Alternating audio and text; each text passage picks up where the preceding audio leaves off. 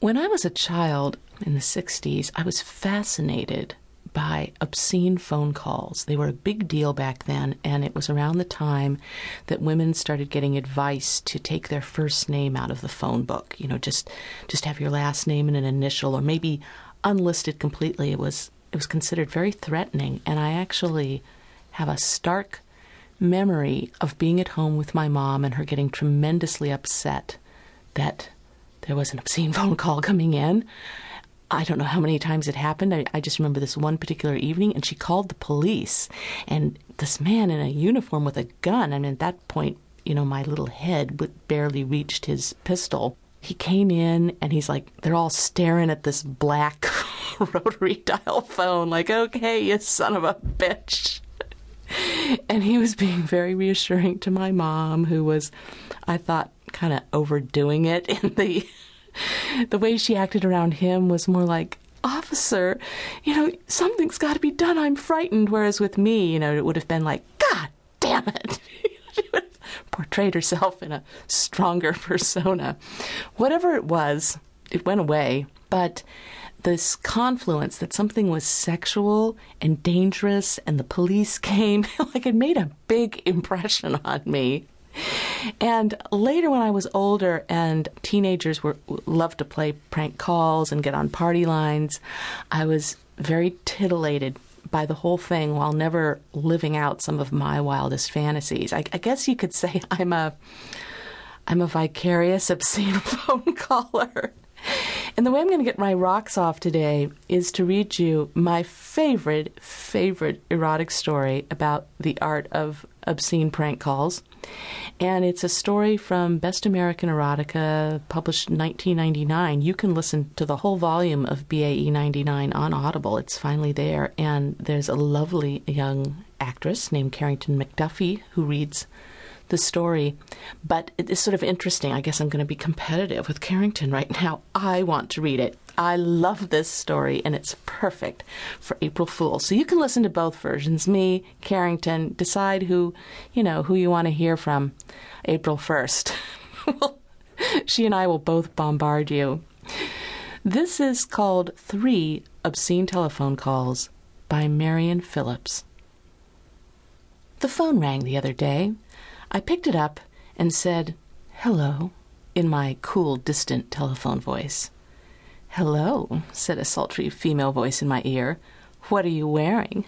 "I am wearing," I said, "a purple and green polka-dotted clown suit with big yellow rough collar and huge white pom-pom buttons down the front."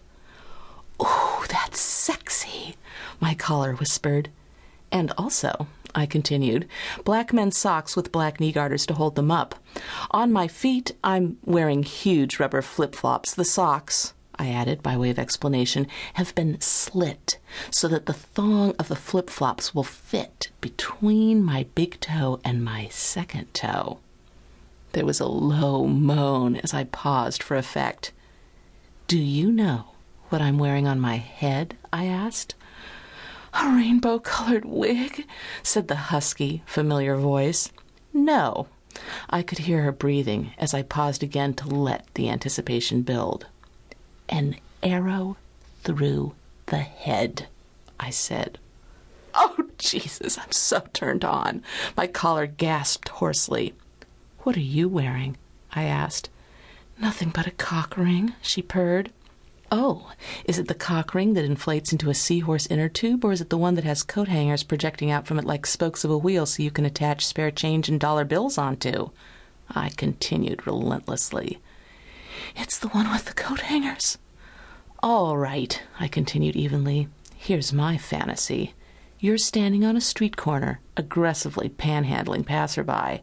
As you follow someone down the street screaming obscenities, I run out from an alley and knock you down, leaving you to flail helplessly in the gutter while I steal all the spare change and dollar bills from your cock ring and run away laughing." "Of course you're laughing, for God's sakes," she snapped. "You're a clown. Clowns always laugh." Click. I had started out the evening alphabetizing my fiction, but had gotten sidetracked into rereading the good parts of Pride and Prejudice instead when the phone rang. "Hello?" A pleasant, unfamiliar male voice said, "Hello, who's this?" I said, "am the king of cats. Who are you?" My name's Bob," he said, sounding a little nonplussed. Picking up confidence from my silence, however, he continued, "And I just wanted to tell you that I have a huge 9-inch long cock that I'd like to—" "Don't you want to know what I'm wearing?" I said in an offended tone. Yeah, what are you wearing?" "I am wearing a suit made entirely out of aluminum foil that covers me from head to foot, leaving only eye holes and a mouth hole. I wear this suit to deflect radio transmissions from the National Security Agency, which is beaming commands to me through the steel plate in my head. In addition, I have roped my cat to my head with its feet tied together so that it forms a turban and can't scratch. Its intermittent yowling also helps block the transmissions. I have a friend here, too," I continued. "Would you like to know what she's wearing?" My friend," I plowed on, "is dressed up like a martini. She is wearing close-fitting white clothes, and around her neck is a clear plastic cone shape like the bowl of a martini glass. Her head is bald, she shaves it, and she has painted it up like an olive green with a red spot on the top. Instead of that arrow through the head prop, she has a sword through the head." There was a distraught silence at the other end of the line. "Now here's my fantasy," I said. Click. The telephone rang. The last time anyone at the telephone company asked me, I told them to change my listing from S. Wright to Susan Wright.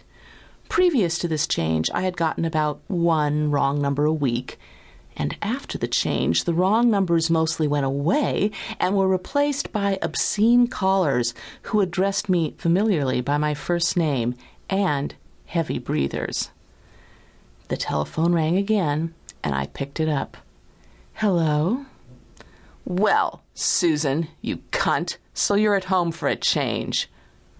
Ooh, an obscene caller with a wrong number. Truly the best of both worlds. And obviously a man with a grievance. Although I'd never heard the voice before in my life, for a fleeting moment I considered apologizing anyway. Fortunately, he wasn't expecting a reply, and he pressed on. "You fucking whore. Why aren't you out sniffing the streets for men to fuck, getting down on your knees to suck their cocks? Isn't that what you like, you bitch? You couldn't be bothered to fuck me when we were together. I don't know why I called you a whore. I've met plenty of whores who are better than you." I was so caught up in this random call that I almost asked indignantly where he'd been meeting all these whores, but he raced on. "Well, you'd better watch out, because some night you're going to be crawling around offering your twat to be fucked, and I'm going to come up behind you in a dark alley and rape you with the barrel of my gun. What do you think of that, scumbag?" "I think it sounds hot," I said. "However, I should warn you that I carry a gun in the left inside pocket of my leather jacket, so you'll want to make sure to pinion my hands and disarm me first. I suggest some kind of restraining device." There was a long silence. "What kind of gun?" "A Ruger, compact, semi-automatic, 7-shot 45 with a 3 3/4-inch barrel," I replied. There was another silence. "You're not going to get much range with a gun like that," he said finally. "How much range do I need? If you're close enough to grab me, I'll be close enough to hit you. Anyway, what do you care? You're going to pin me and take it away before I get a chance to shoot, aren't you?" Silence again. He started to laugh. Click. That's the incredibly alluring Marian Phillips writing her story 3 Obscene Telephone Calls in Best American Erotica 1999, the entire edition of which you can listen to in your leisure time from Audible.com, although I have to say they certainly aren't all obscene phone calls in the collection, just these ones. I pray every year that Marian's going to call me.